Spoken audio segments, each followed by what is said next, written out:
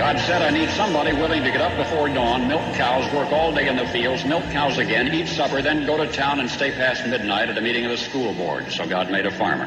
My administration will be focused on three very important words: jobs, jobs, jobs. A policeman must be a minister, a social worker, a diplomat, a tough guy, and a gentleman. And of course he'll have to be a genius because he'll have to feed a family on a policeman's salary. From this day forward, it's going to be only America first. America first. We, the citizens of America, are now joined in a great national effort to rebuild our country and restore its promise for all of our people. Because today, we are not merely transferring power from one administration to another, or from one party to another, but we are transferring power from Washington, D.C., and giving it back to you, the people. Hold on to your seats. Buckle up for safety. You are now entering another dimension with the Scott Adams Show.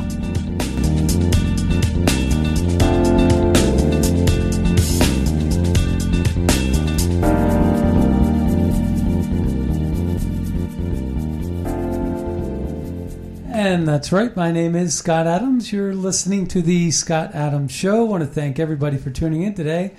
And boy, are we lucky today. We have Leonore Cravota as the co-host today.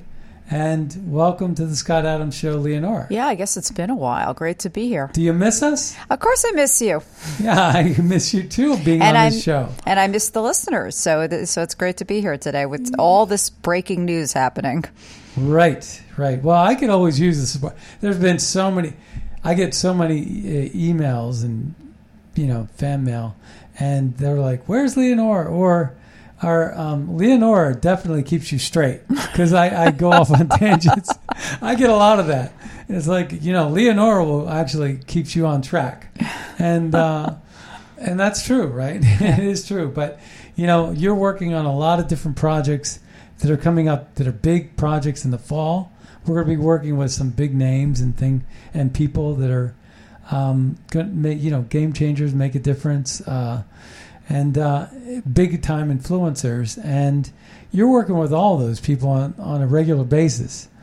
And so what are you working on these days? Well, just a variety of different events taking place in the D.C. area, and again, the same thing that you're doing here. We have to get the word out. We have to fight back against the craziness that's going on, and we have to continue to speak out because we're being censored everywhere, as we are constantly saying. We'll have a lot of photographs from some of the big events that we're going to be attending in the fall. Yes, we got a number of things coming up. Yeah, so we're looking forward to all that.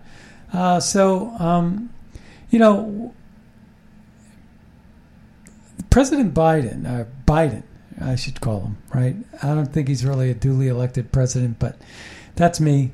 Anyway, Joe Biden, I believe he's a socialist. I believe he's a globalist. I also believe that what we're seeing play out, whether it's COVID and the World Health Organization, or whether it's Afghanistan and the United Nations, it's always the United Nations and the World Health Organization and all these different organizations that are somehow in play. And all these are globalist organizations. That's all they are. And they're academic in nature. They're radically left in ideology. And they're all about treating people like pawns. And that they sit in these wheels of power in these beautiful buildings. I mean, let's face it, the United Nations was probably one of the most remarkable buildings. Mm-hmm. I remember watching, you and I watched, Leonore, The Apartment. Yes. And The Apartment was one of our favorite old films by Billy Wilder with John Lemon. Who else? Jack Lemmon. Jack Lemmon. not to be confused with John Lennon. Jack Lemmon and Shirley MacLaine yeah. and Fred McMurray before he became a dad when he was Right. too busy doing the bad guy roles. Well, that movie opens up. It shows it's a 1960 movie and it shows this United Nations. Yeah.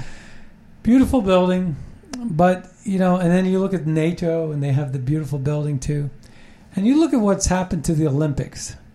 You look at what's happened, to all the different cultures in the world, the languages, the monetary value, the monetary systems.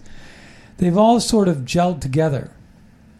And I think that what's happening in Afghanistan was purposeful. I think it was on purpose. And I think it's part of a bigger plot, a bigger plan. And I think that, it's true that getting out of Afghanistan was never going to be easy. But the same could be true about going door to door and doing house raids.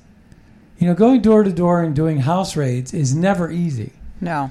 You have to. There's a systematic approach to going door to door and sweeping a neighborhood and making sure it's free of terrorists. They're hiding in the basement. They're hiding in a bedroom. They're hiding in a closet. And you got to go door to door with your guns, your mission. You got to go with your team. There's a systematic approach to doing it. Otherwise, you walk through a door, you get shot in the face. What's the point? Nobody ever said that was easy either, but there is a method to that madness. And it's a dangerous job, but it can be done. And I think what's easier than door-to-door evacuations and things like that is an evacuation on the scale of, say, getting people out of Afghanistan. This was long in the planning. This was long in the making. We know about this. That President Trump made it very clear that we were going to roll out. But he had systems in place, conditional principles in place. Everything was conditional. And what Biden did was he threw conditions out the window. And that was the biggest problem. And then he didn't communicate with anybody. And now what we're seeing is this separation between the president and the vice president. Kamala is hiding under a rug, and Joe Biden is pretty much hiding too. Boris Johnson tried to call Joe Biden by like 36 hours. Didn't get back to him. Has he actually spoken to any other world leaders besides No, Boris Jake Johnson? Sullivan made that clear. He said, have you spoken? I meant since that day happened. No, but Jake Sullivan did. Yeah. And Jake Sullivan is Obama's boy. Yeah. Right? So Jake Sullivan works for Obama. And so does Susan Rice. And I believe what is in play, and maybe not this time around, but the polls associated with Joe Biden right now, the polls are getting crushed. I mean, he's getting crushed. And I think there's always this poll threshold. There's this poll threshold. And basically what I think is happening is that the grand plan is that, and a lot of people are talking about this, that Joe Biden will not make it to 2024. Well, and I think people talked about that before he even became the president, that the idea would be he would probably, in part because of his age and also in part because of the perceived incompetence, that he would probably only be a one-term president. And what we're seeing right now, and you and I have talked about this off air, Joe Biden has suddenly gone from being what we call a joke to being no laughing matter. He is the president. And we used to give him a pass in some ways because we didn't take him seriously.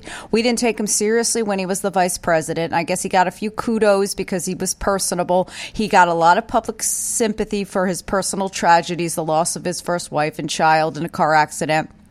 The more recent death of one of his sons, he got sympathy, and he played a lot of that up, a real lot, more so than is normal to do.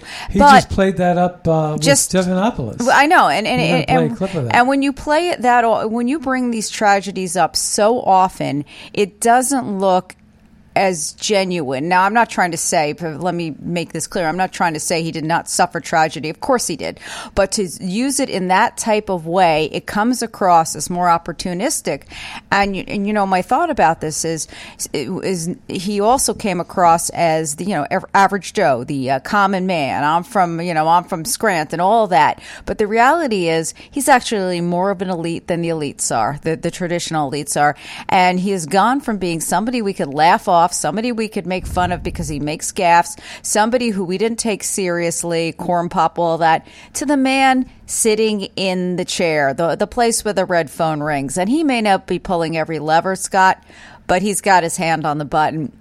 And that is dangerous. And the American public and the world saw that this week. And that is why we are all in such a state of anguish, because we are realizing the reality. Our worst nightmares have happened, that this man is actually the president. And the only silver lining I can see in this is even some of the people from the left are realizing, that's what's going on. If we don't fix the rigged elections, we're toast. Well, that is true too. So we got to get that. And so we're going to hear more and more about the AZ audit. Apparently, they had a distractor yesterday. This bomb, this guy that threatened to blow up the Library of Congress or something. Yeah. It was like a very countrified North Carolinian, and basically he Floyd Robin Rosenberry or something like that, but. He seemed like an FBI plant. It seemed like a false flag, and it disappeared really quick off the news cycle because it was a big nothing burger. And the left online are trying to compare it to. They're trying to compare it to. They're trying to compare it to the white. They're trying to say it's white supremacy. It's this radical right, alt-right stuff, and it's ridiculous. And because when you think about. The shooter that shot up the RNC baseball team, or you think about the guy who beat up Rand Paul, or Antifa, or Black Lives Matter, or you name it. There's no comparison. So, the media though got a relief on the story of Afghanistan, and I think that was the design. I think FBI was behind it. Mm-hmm. I think it was a planned. Fake false flag kind of deal. This is ridiculous. These phone alerts. Because of a potential storm. Major flooding in the D.C. area. But in any case. And then you've alerted the entire home, the entire studio. Yeah. In any case, and at the same time, we get the break warning. It all happens at once. So here's the thing. The thing is that I think it's intentional. I think all this is by design. If you think about what the globalists have done to our world, they've deteriorated culture. They've blended it away. It used to be even with our states. It used to be that when you would go to another state, like if you'd go out west or you'd go down south or you'd go up north, you would see all these different identity factors. Like when you would go to New York, you would see all these New York vendors and New York restaurants and New York personality. You go down south and you get, all kinds of different personalities. And, that's why people love Louisiana, because it kept a lot of its culture. Right.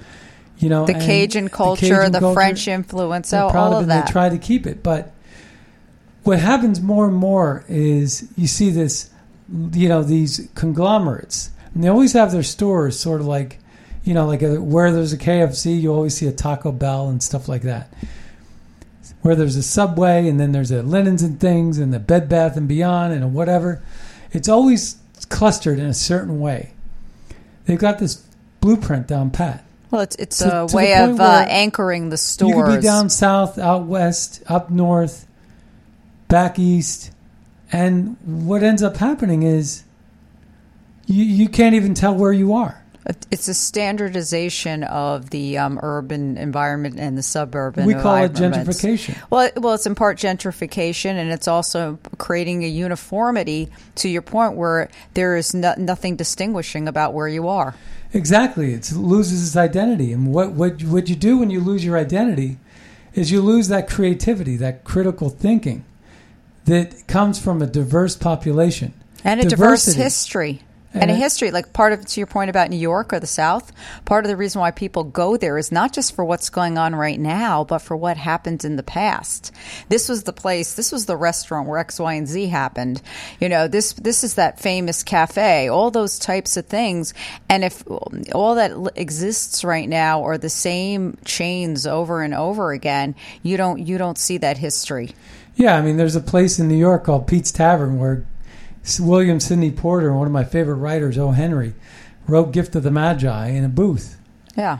And it just so happens to be the place where I had the best cosmopolitan that I've ever had in my life. But it's in Gramercy Park. Now, if that was a TGIF Fridays, I doubt that it would have that same history, you know? Right. There's a classical thing associated with it. But the idea is it's happening now not just throughout our states, it's happening throughout our world.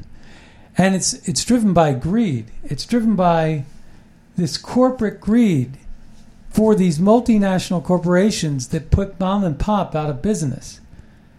So it's the globalists' ideas that are destroying everything that was good with the world, whether it's the Olympics or our culture, our creative thinking, our critical thinking, what we learn and derive from different experiences.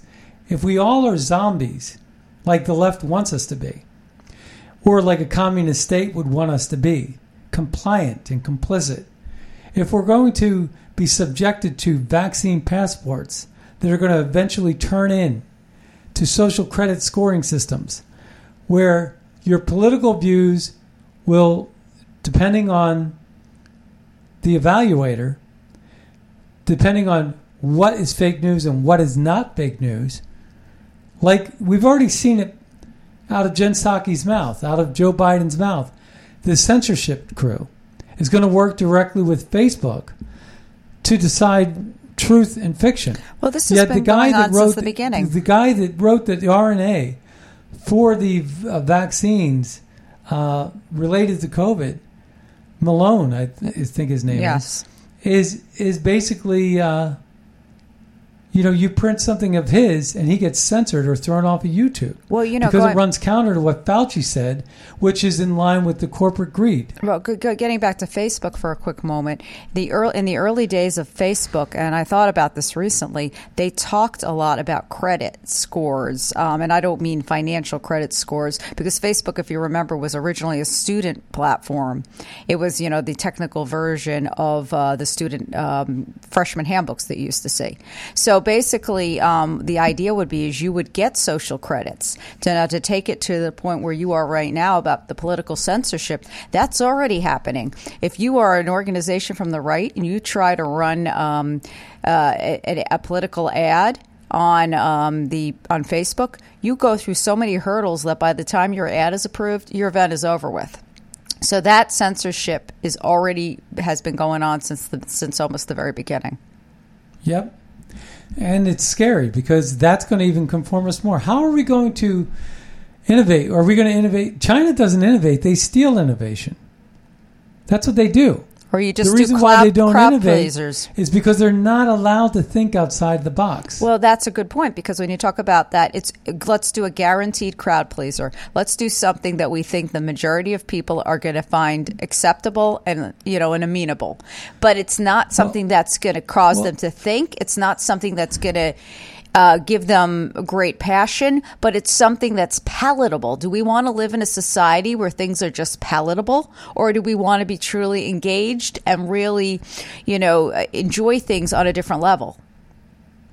Right. And I mean, if you think about COVID, the reason why we're in this predicament, where Pfizer now has a 39% effective rate on the Delta variant, 42% effective rate on the regular variant, and then also it's just been reported by by the CDC that if you were an early vaccinator, you're in danger. Yeah. And that's on videotape. We got that on audio. And we're going to play some of this audio. But, it's the thing is, if we had listened to the people that were talking about Regeneron, which is being banned in some hospitals. That seems like so long ago, Regeneron. No, Regeneron's the newer one. But it's the one that Trump took. Well, that's why it seems like such a long time ago that we talked about it. Regeneron is in the news today because it's being rejected. And they have a Hippocratic oath to save a patient's life and do everything they can. And a patient should be able to get any drug that they want. You should be able to tell your doctor, no, I want this one. I want that drug. I want to take that. Sign this waiver, ma'am, and you can take it, right? Yeah. That's fine. But ivermectin, and, again, Eli Lilly came out with a $1,200 ivermectin 2.0, which is very much like ivermectin, which was out of patent and cheap as dirt. $1 a pill. Hydroxychloroquine, $1 a pill. If you were to take this therapeutic in a way that was like, take it for weeks, you would be pretty much immune. If you were told by the CDC and by the health services to go outside and get sun, to lay out by the pool is one of your mandates. Mm-hmm. To go out and have fun, go out and work out, go for long walks, go out to the pool, get some sun, walk around with your, with minimal clothing, to get as much sun as you can get. Don't wear a mask. You don't need it. The masks don't work. If they're being honest with you, 90% of the masks are not N95 masks. A lot of people can't afford all those N95 masks. No, they can't. You're starting to see some now, but the thing is, most people have these cheap blue masks that are really cheap. You get a box of them. It costs next to nothing. On the side of the box, it says, this does not prevent anything. Yeah. It says it. There's a warning. And the cloth masks are worse than the medical blue masks that are cheap. But none of those masks have an efficacy rating. And then they talk about, there's 1,800 people have the flu this past year. Guess what? 38 million had the flu the year before. Let me guess. The flu people are being counted in the COVID statistics. Yeah, so 38 million had the flu in 2019 to 2020. 2020 to 2021, 1,800 people had the flu. Yeah. Now, that's not because of the cheap mask that doesn't work. That's a lot more than that. That's because they're counting every flu case as a COVID case. Right. And they're doing it on purpose. This is a globalist agenda, just like taking Afghanistan. It's intentional. So what happens is, because you can't mess up, you can't be this stupid unintentionally. It's got to be intentional. And so what is happening is they've turned this into a resettlement program where they're giving free flights to Afghanis, and they're charging Americans $2,000. They're charging. This was in a State Department report. Now, they've since reversed that in the last 12 hours. Yeah, bad press helped them reverse that. Right. It was the last 12 hours they've reversed it.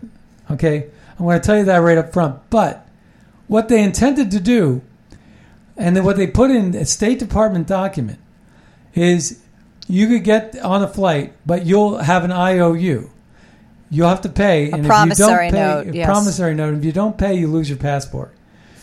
So you won't be able to travel. Yeah, talk about threatening people. So basically, they're charging American citizens $2,000. They're charging these Afghans, and the reason why there's so many Afghanis that are lined up at Kabul Airport, Karzai Airport, to get on a plane out of there, is because they've been promised the moon, the stars, and the earth. Right. They've been promised a new life. And also, they've been promised America.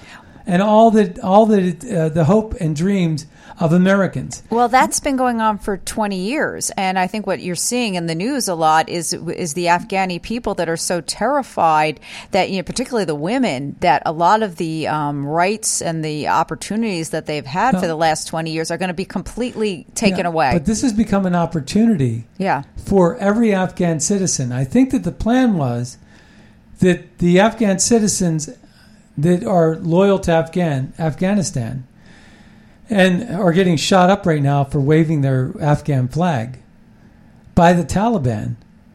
Well, it's oil and water. They could never coexist. So my question is, why in the world are we not excavating them or exfiltrating them to Uzbekistan, which is right up the road? There's loads of places with similar cultures. That's where Ghani flew to escape Afghanistan. Well, Scott, you and I had a similar conversation. And there's a lot of other countries they can go to besides America. You and I had a similar conversation about this a few years ago when we talked about when we suddenly had the influx of refugees coming into the United States. And we were saying, going into Europe, we were saying, well, why don't they put them in a safe area that's closer to their country?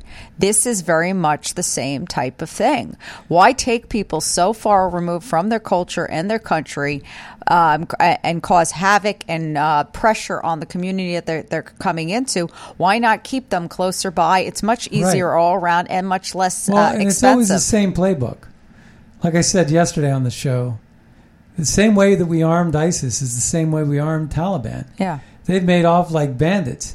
And, for anybody to think that they were caught blindsided, that we never thought that they would come early, like August 15th instead of August 31st, doesn't realize that it was in Taliban's best interest to come early.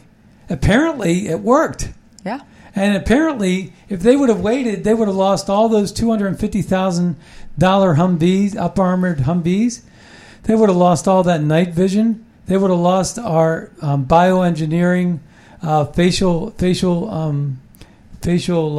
recognition software with these cameras that are fancy cameras.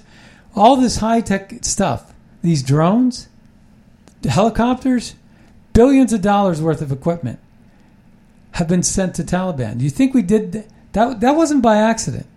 Do you think we couldn't have known that the Taliban was going to show up early, wreak havoc, and catch us off guard, and basically take all our stuff? That would have been like the first, military strategy. There's a whole bunch of military strategists sitting at the Pentagon that are probably smarter than you, me, and everybody put together. They couldn't have been this stupid to be played by a bunch of warlords, tribalmen, that are just, basically from the Stone Ages. And we were outplayed by that? No, I'm not buying it. I'm not buying that we were outplayed. I'm not buying that we were outsmarted. What I'm saying is it's intentional. It's intentional because we could easily put those people in a neighboring country and set up a settlement camp and get them established or migrate them back once things smooth over in Afghanistan. And there's a lot of people that could just go back into their homes and live under Taliban rule and just deal with it. But they're flooding the airports because they've been promised. And this guy on the street said to a CNN reporter at the 50-second mark this, and I want to play this actually because this is actually quite an amazing and revealing thing that we're going to play here in just a second. Yeah, I think what we're seeing is while there is a push to suddenly relocate the Afghani, we've got, as we keep saying, we've got these Americans who they haven't figured out how they're going to get them out of there, other than extortion for how much charging them for promissory notes for flights, which fortunately was walked back. Because Kirby, when he was speaking for the Pentagon, he couldn't even calculate exactly how many Americans were there because there was faulty intelligence with the way they were registering people. I want you to take a listen to this and tell me what you think of this. You're not going to hear this clip anywhere. This was from CNN, and it's 50 seconds into a long real. But let's take a listen. America's last foothold in Afghanistan is now guarded by the Taliban. But he doesn't want to comment on that truncheon he's carrying. The fighter tells us these chaotic scenes are the fault of America. The cause of all this is America in Afghanistan. Look at these people, he says. America's really acting unfairly towards them. Why are they lying and telling them that they can go to America? Why don't they let them stay and help their country? Okay. Now, he calls it a lie. It's actually true. And what they're doing is they're being sold this promissory. Well, it's basically saying you can come to America, just show up at the airport, get on a plane, we'll fly you for free. Yeah. We won't even fly our own citizens for free. But we'll fly you for free. We'll put you up in a hotel or put you up in a base, and we'll give you a stipend, and you'll start a new life in America. But that's part of the same thing that we've talked about, is the globalist world. You ride Lyft and Uber every day, right? Yep. And what is the percentage of drivers that are, Middle Eastern? I would say good. I would say African. I would say the percentage of drivers that are not American is probably 70%. At least it might even be higher. And again, since I'm doing it more frequently than perhaps a lot of people you're in a Lyft every day. I'm in a Lyft twice a day. By the way, who's on the board of Lyft? Valerie Jarrett. I knew that. That's why I was going to let you say it. But yeah. But the thing is, and I always used to have a personal thing against Uber because I didn't like the name because it bespoke elitism. That's what the word Uber means. Oh, what does Uber mean? Uber means it's like elite. It's like the premier, the first. It's the whole master class type of thing. Wait, you went to a private school growing up. So what is up with you and elitism? You don't like elitism now? Not really. Okay. Well, I mean, I don't like elitism in the sense that I think people should have their own personal accomplishments. They should earn their wealth, and if they inherit their wealth, it's still their wealth. I mean, I have no problem with any of that. No. But what I don't like about elitism often is people who do token gestures for others and try to make themselves sound like they care about the whole world and they want to do the right thing and blah blah, and they make all these cases out of things. But the reality is, it's always a case of, yes, let me help the poor, but not in my backyard. Yeah, right. And I love it when a lot of these people that give these speeches, who's the guy from Daily Wire? The name is escaping me. Do you mean is Ben Shapiro? Ben Shapiro. Ben Shapiro, yeah. Yes, of course. Ben Shapiro does this great, and he'll say, or Dinesh D'Souza does. Oh, I love speeches. Dinesh D'Souza. And he'll ask, it's like, okay, so we want to help the poor people. We want to give our money to the poor. I think we should give more money to the poor people, or the black people, or this people, or that people. Okay, how much money have you given in the last year? Nothing. Nothing. It's like, well, you start, and then we'll follow you. Yeah. You lead by example.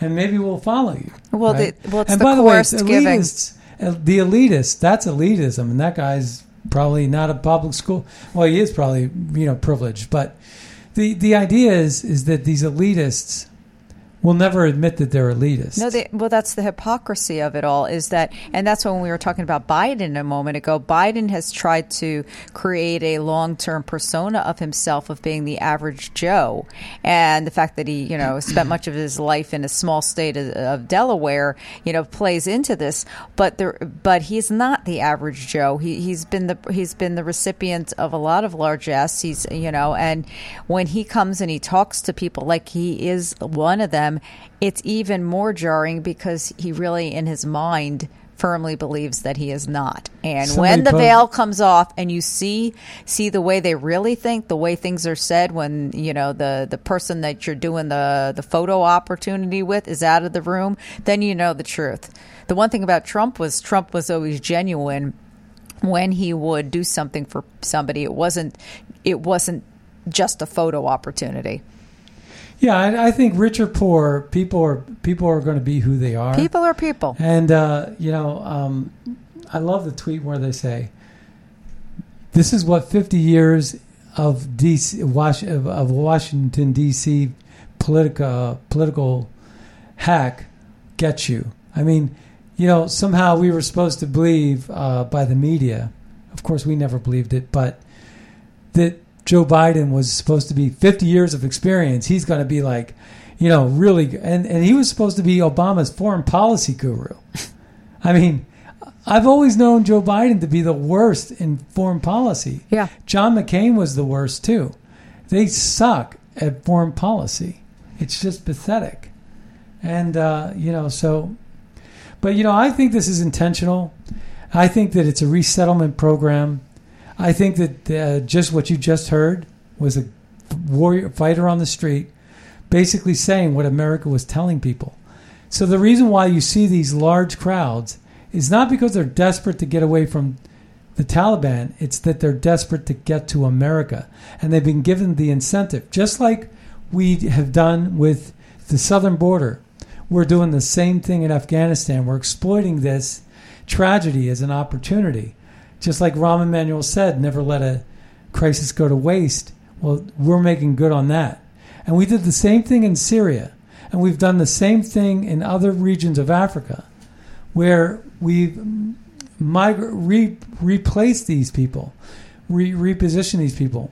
Globalists move populations around. They want to control populations. It's the reason why they want you to have a social credit score. It's the reason why they endorse vaccine passports. It's the reason why they are doing these draconian mandates that don't make any sense, that masks don't work. They lied to you about symptomatic and asymptomatic spread. They lied to you about surface spread. They don't tell you anything about stuff that's free, like sunshine, or hydroxychloroquine, or all these other things. And now, what Trump said about the booster shots, he said that's all about greed. He said this was a planned design. Like a refrigerator goes, or a hot water heater especially. Hot water heater has a 5-year warranty. Next thing you know, 5 years and 1 day it bursts. Yeah. It's like they call it planned obsolescence. Yeah. It's built into the manufacturing playbook that it's going to break and you're going to have to buy a new one. Yes. Yeah, you got to make it last past 5 years, but you can't make it last past 6 years. Yeah. That way we're going to constantly get a new purchase. I believe that planned obsolescence is where they're planning to fail because they know what the crisis is going to result as a result of their failure. And they know what opportunities, so they're ahead of the curve. And the only people that know this are the people writing the plan. Yeah. Like Jake Sullivan knows, Obama knows, all these people know. So they cash in, they invest early. They understand, it's like sort of like, when someone knows that they're going to, basically take swampland and certify it as swampland and make it, a shopping mall, to date myself. Yeah. Or, put a highway through it. And so there's a highway plan, but before they do that, they buy up all the land as swampland at pennies on the dollar. And next thing you know, they lift the ban, the certification on swampland. Yeah. It now becomes developmental land. And next thing you know, they're sitting on huge windfalls of cash as a result of it. That's been done in politics forever. So we talked about Biden leaving ally UK, Boris Johnson behind, but he's been missing in action on that. I want to play a clip, though, when he talks about Beau. So he was talking about Beau, and this was one of the clips that got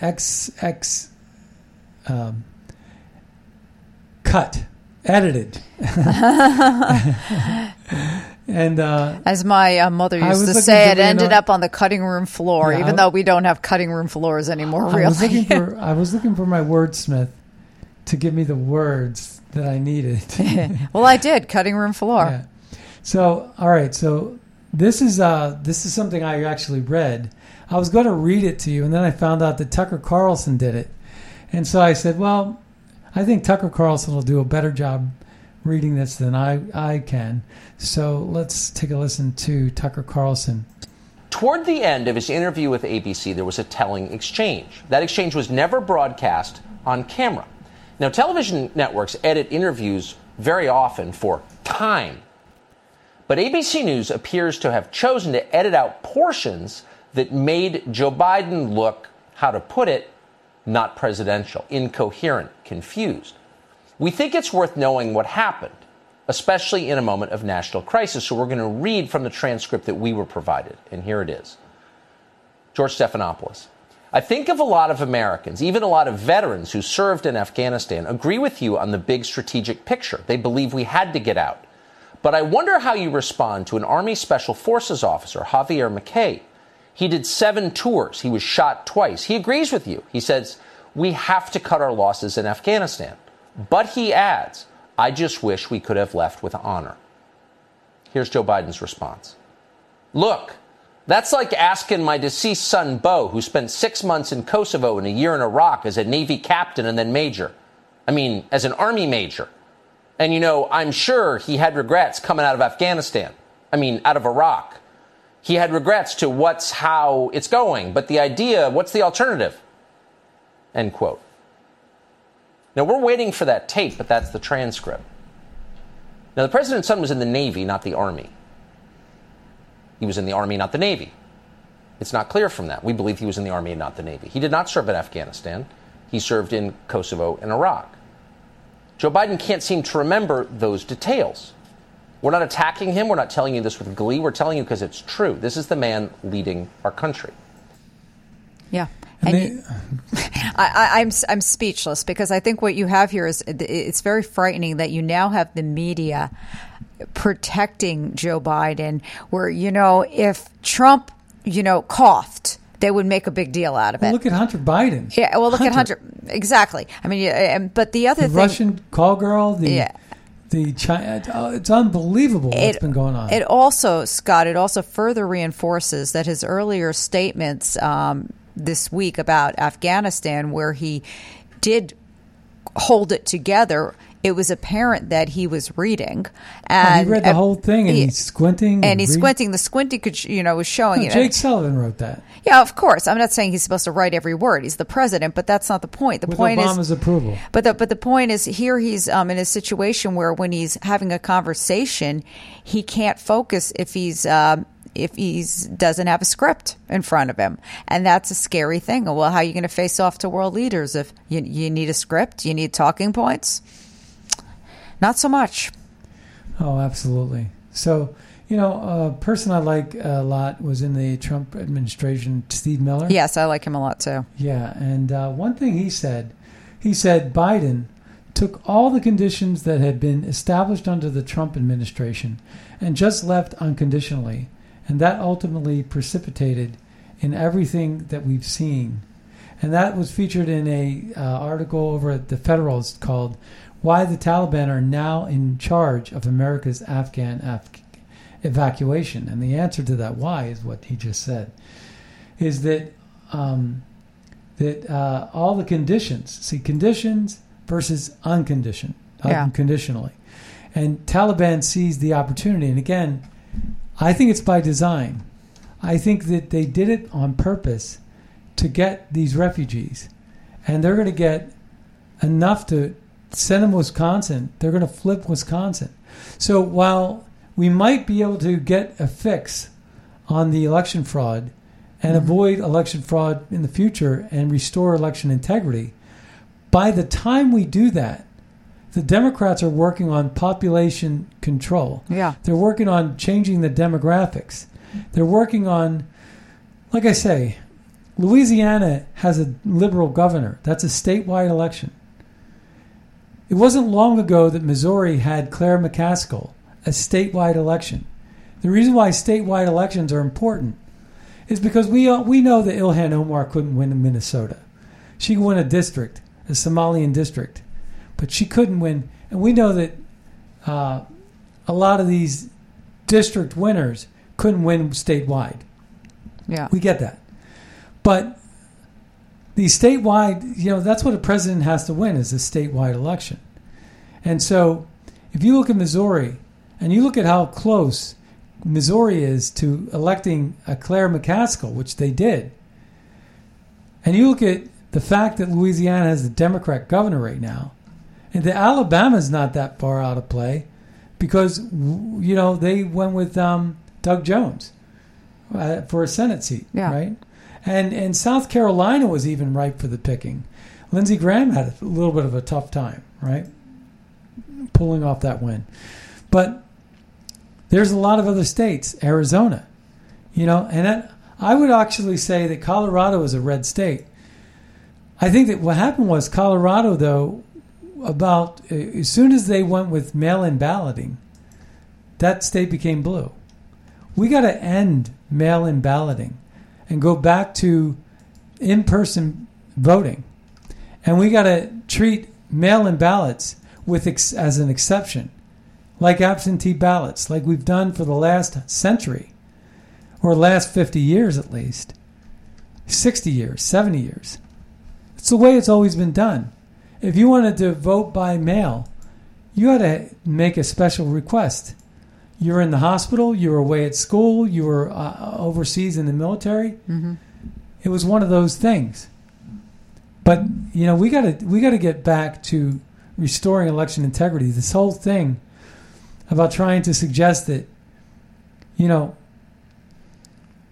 black people are be suppressed, I think, is an insult to black people. And it has been Kamala for years. Harris said that rural people couldn't make a photocopy. She also thinks Kinko's still exists. Next thing you know, this rural guy comes up and does a video conference while he's trying to blow up the library yesterday, right? No, I think that was an FBI agent, but whatever, But, so, and then Steve Miller also said this. He was responding to Kayleigh McEnany, the White House press speaker for Trump. Yeah. In Biden's America, everything is free except an evacuation from Afghanistan, a terrorist-ridden mess he created. Look for yourself. And right there it says, flight costs. And this is a document. It says, in a State Department document on usembassy.gov, repatriation flights are not free, and passengers will be required to sign a promissory note or loan agreement and may not be eligible to renew their U.S. passports until the loan is repaid. The cost may be $2,000 or more per person. Do you believe that? And as we said earlier in the show, that has been walked back because of such negative PR about this. I mean, it's extortion. I mean, it's terrible. Yeah, and this was posted 15 hours ago. Yeah. So this is in the last 10 hours. They've changed that. Yeah, well, and there was no way that would have stood. So Steve Miller says, if you're an illegal alien breaking into America, you get free flights and free lawyers. But if you're an American citizen trying to escape Biden's disastrous withdrawal from Afghanistan, then you better pony up some cash. Biden's America, America last. That's what it's all about, right? That's what he's done. And again, this level of stupidity is got to be on purpose. So the Afghanistan debacle has exposed the moral bankruptcy of the West. In the face of actual violence from real terrorists, the best our tech and media elite can do is mutter inane platitudes. The fall of Kabul has exposed, in horrifying and dramatic fashion, the incompetence and folly of the Biden administration. The reports of images coming out of Afghanistan are dire. As many as 10,000 Americans are trapped. Moreover, tens of thousands of Afghans who worked with U.S. military are also trying to leave before the Taliban find them and kill them. The White House seems to have no plan to get any of these people out, and the Pentagon has suggested it might not be able to do so. They suggested there are limitations. Yeah. Apparently there was arguments about what department was funding the departure of the Americans. And, and this is such a travesty because why are Americans in Afghanistan to begin with? It's certainly not to go on vacation. Yeah. I mean, it's to help. It's, for diplomatic or military missions. Well, the Federalist also wrote another article unrelated to Afghanistan. It says, I'm not going to wear a mask in a country where no one is dying of COVID. Wearing a mask to save lives, even though nobody is dying from COVID, is on caliber with calling a man she because he play acts as a woman.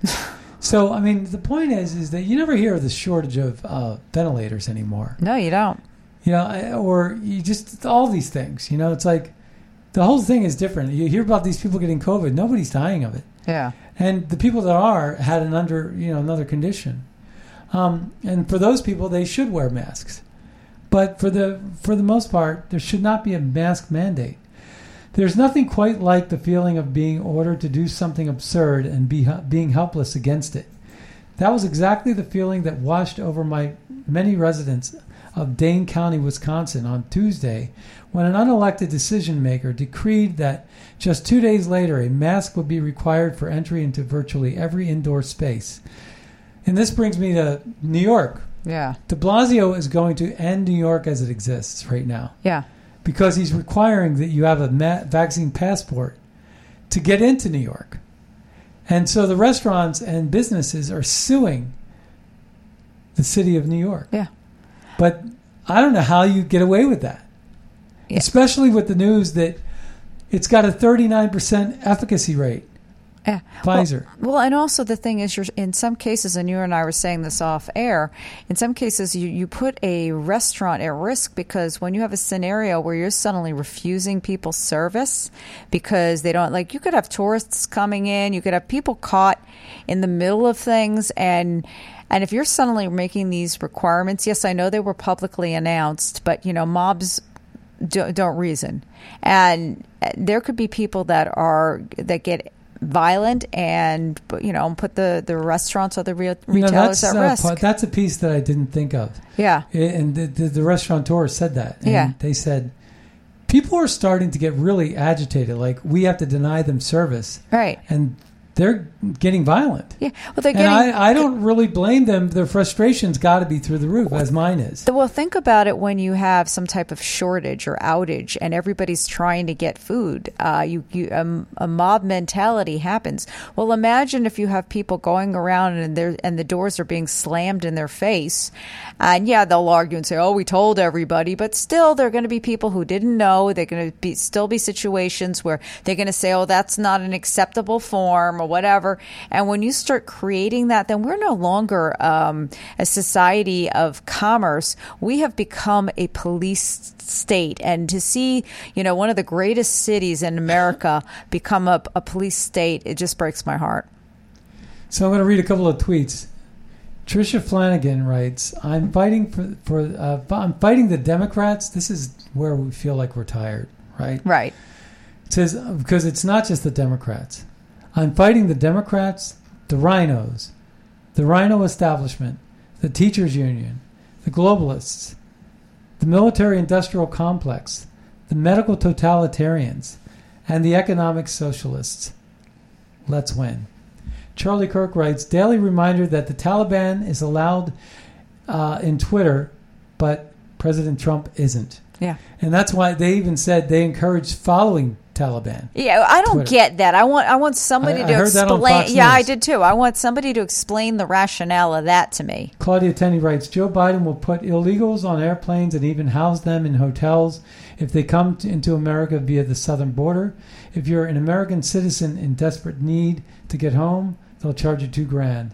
Stephen Miller writes, the people who have so far benefited the most from the Biden presidency, drug cartels, human traffickers, and the Taliban. Yeah. And the two countries that have benefited the most, if you ask Russia, they got their Nord Stream pipeline into Germany, right? Yeah.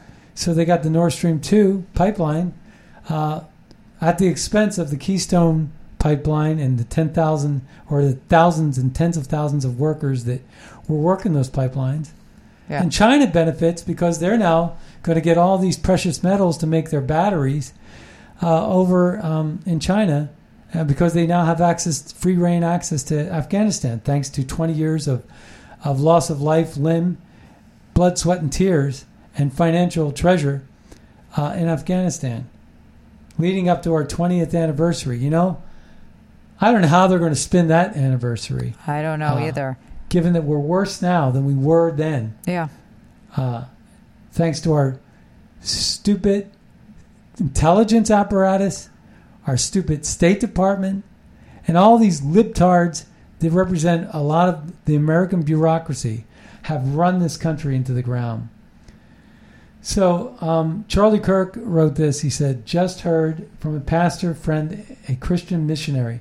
Family was slaughtered last night by the Taliban. This is on Joe Biden. And they basically said, no, Americans are going to be fine. And then they weren't fine. Yeah. They're being slaughtered. So they lied to us again and again and again. And in any case, I want to say one more thing. I want to read this Julie Kelly one. It says, you could see the similarities between Afghanistan debacle and COVID approach. When the experts were proven wrong, when the strategies didn't work, when the results were the opposite of what was promised, instead of owning up to failure, the ruling class doubled down. Yeah. Yeah, that's exactly right. Well, hey, Leonora, I want to thank you for spending some time with us today. It was great to be here again. You're never here enough, that's for sure. So, well, I'm really grateful for that. I want to direct people over to buglecall.org, magapack.org to see what we're doing about America First policies to make America great again. Be sure to check out scottadamsshow.com for the latest podcast. And with that, my name's Scott Adams. My name is Leonora Cravetta. And we'll see you next time on the radio. Bye-bye. They grab a shovel, dig the hole a little deeper, just to bury my kids right up to there.